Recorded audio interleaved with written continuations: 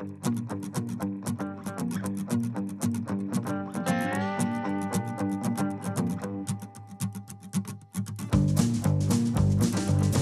to the Confluence of Ideas, the Confluence Investment Management Podcast. Our guest today is the firm's chief market strategist, Bill O'Grady. During these podcasts, we address in what we plan to be a concise and efficient way current geopolitical issues affecting investment strategies in a question and answer format. I'm Phil Adler, your moderator.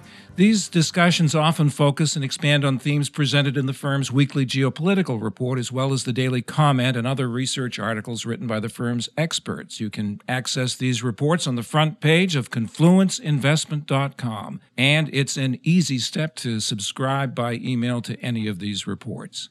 In this podcast, we conclude our discussion of the potential decline of the United States as a global hegemon, or dominant player on the world scene, and the implications for our portfolios. We focus today on the possible financial reverberations of this trend, including the outlook for the U.S. dollar.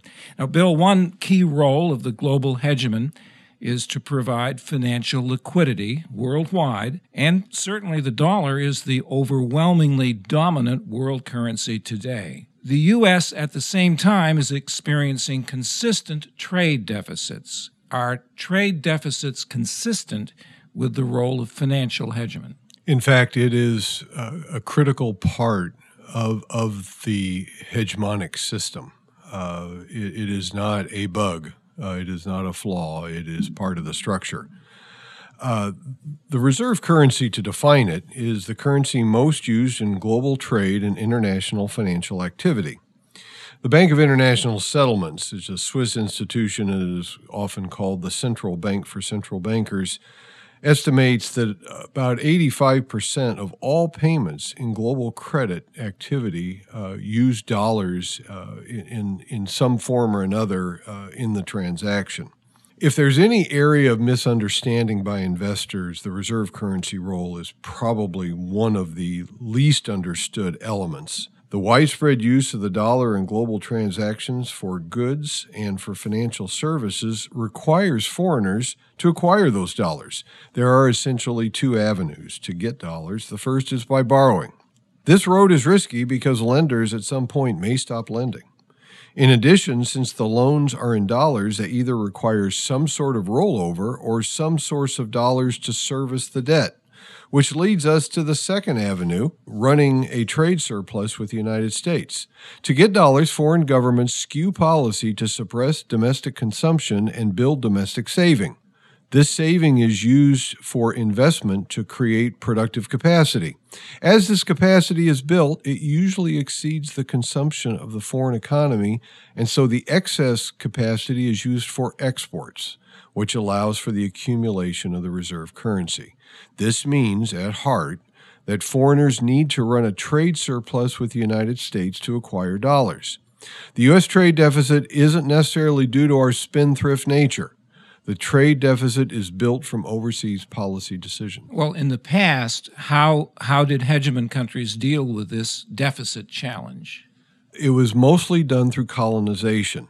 The colonies, unlike countries that were not under colonial power, were forced to run a trade deficit with the host nation, the hegemon, and this offset some of the detrimental effects of the underlying trade deficit with the rest of the world. Well, in the case of the United States, we were never big on colonies. How have we dealt with this?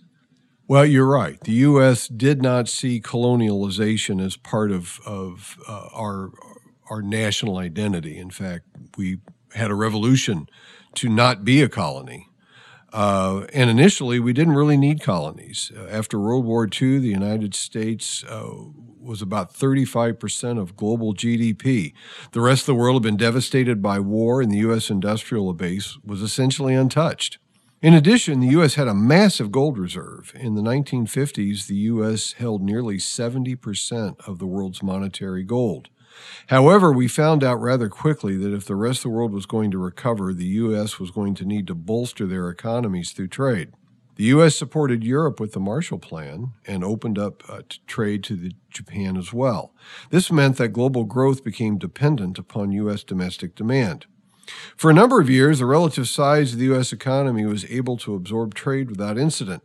But by the late 60s, the gold reserve had fallen to under 30% of the global total, as foreign nations who could swap gold for dollars under the Bretton Woods system did so. Eventually, the U.S. ran into a problem called the Triffin dilemma.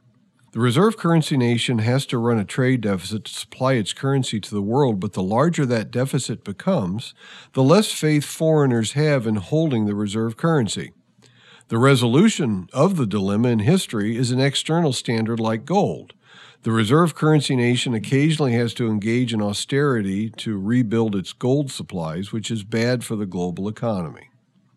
You mentioned the Bretton Woods system. We no longer operate under this system. What happened? How did it break up? What replaced it? Well, by the late 60s, early 70s, the drain on gold was becoming critical.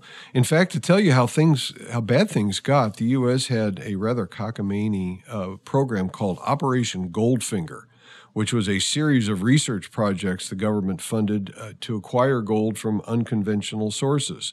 One of the projects was to pull gold out of seawater. President Nixon was facing re-election in 1972, and there was a shortage of gold. The textbook solution would be to raise taxes and interest rates to slow the economy down and narrow the trade deficit.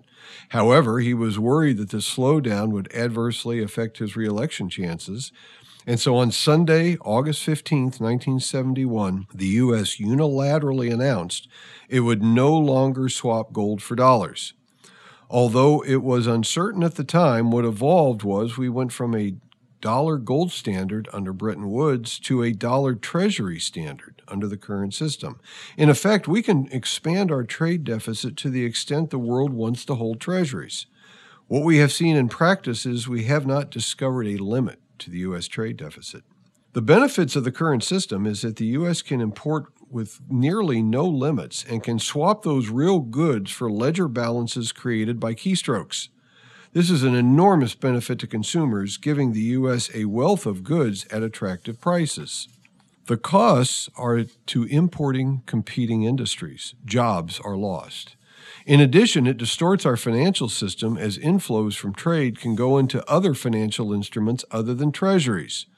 The global appetite for risk-free debt was part of the 2008 real estate bubble. What would backing away from this do?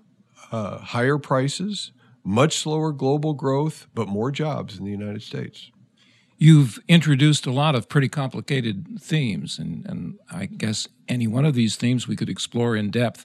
But let's back up a little bit. Could you say that, in effect, today, right now, America is the world's big consumer, and we're financing this consumption with debt? Yes, but it's kind of different than the way it's usually thought of. It's really almost like vendor financing. Foreign nations are lending to us so they can have higher levels of employment, and they are willing to lend us that for that reason. Why can't this continue indefinitely? Well, it's become politically untenable in the United States. The job losses to imports through the trade deficit have decimated parts of the country, and the distortions are just simply not politically acceptable. Let's look at this for a few more moments and dig down into the question, why has providing the reserve currency become politically unsustainable?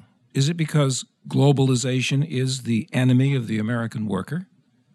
Foreign nations engage in policies designed to run a trade surplus with the United States. That's how they acquire dollars. This leads to higher unemployment in industries that compete with those imports. It is unfair trade at its root, but it isn't a bug in the system, as we noted before. It's in the design. Can we say that this is really what today's trade war is all about, an attempt to decrease the value of the dollar? It is, but what we have found is that tariffs are not the most effective tool, because under floating exchange rates, if a country is subject to tariffs to the United States, they will simply allow their currency to depreciate and offset the cost of the tariffs.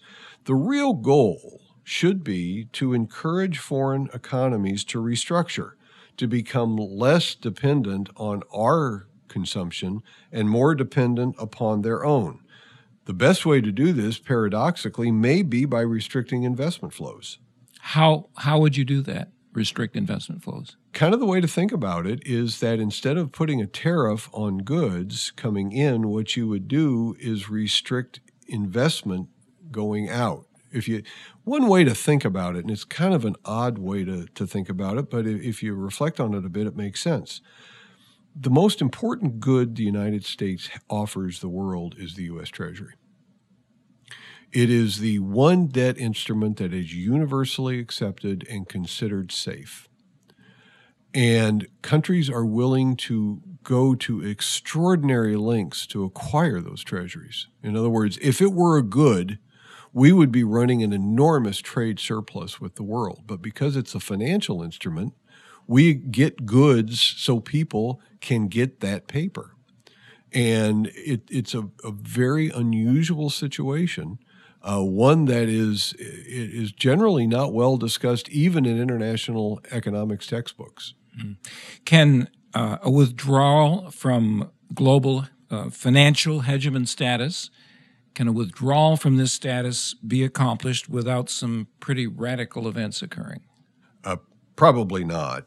As we noted in our first episode, being between hegemons is a period of turmoil. If there is no reserve currency to conduct trade, foreign trade becomes bilateral, similar to barter. During the Cold War, the West would sometimes trade with the Eastern Bloc in what was called countertrade. This was simply swapping goods for goods. You would see trade perhaps regionalize. One outcome could be you could have a yen block or a yuan block or a euro block. But in general, global trade without a currency to conduct it in goes away. A good place to pause. This has been the Confluence of Ideas podcast featuring Confluence Investment Management Chief Market Strategist Bill O'Grady. For more on the subject of the dollar, we point you to confluenceinvestment.com. You can click on Weekly Geopolitical Report on the front page, upper right. You'll have access to several reports exploring the weaponization of the dollar and the deficit issue. You'll also find 2 reports titled The Dollar Problem, Parts 1 and 2. Our discussion today is based on sources and data believed to be accurate and reliable. We wish to state that opinions and forward-looking statements expressed are subject to change without notice. The information does not constitute a solicitation or an offer to buy or sell any security. Our engineer is Dane Stoll. I'm Phil Adler. Our website is confluenceinvestment.com. You can find us on Twitter at ConfluenceIM.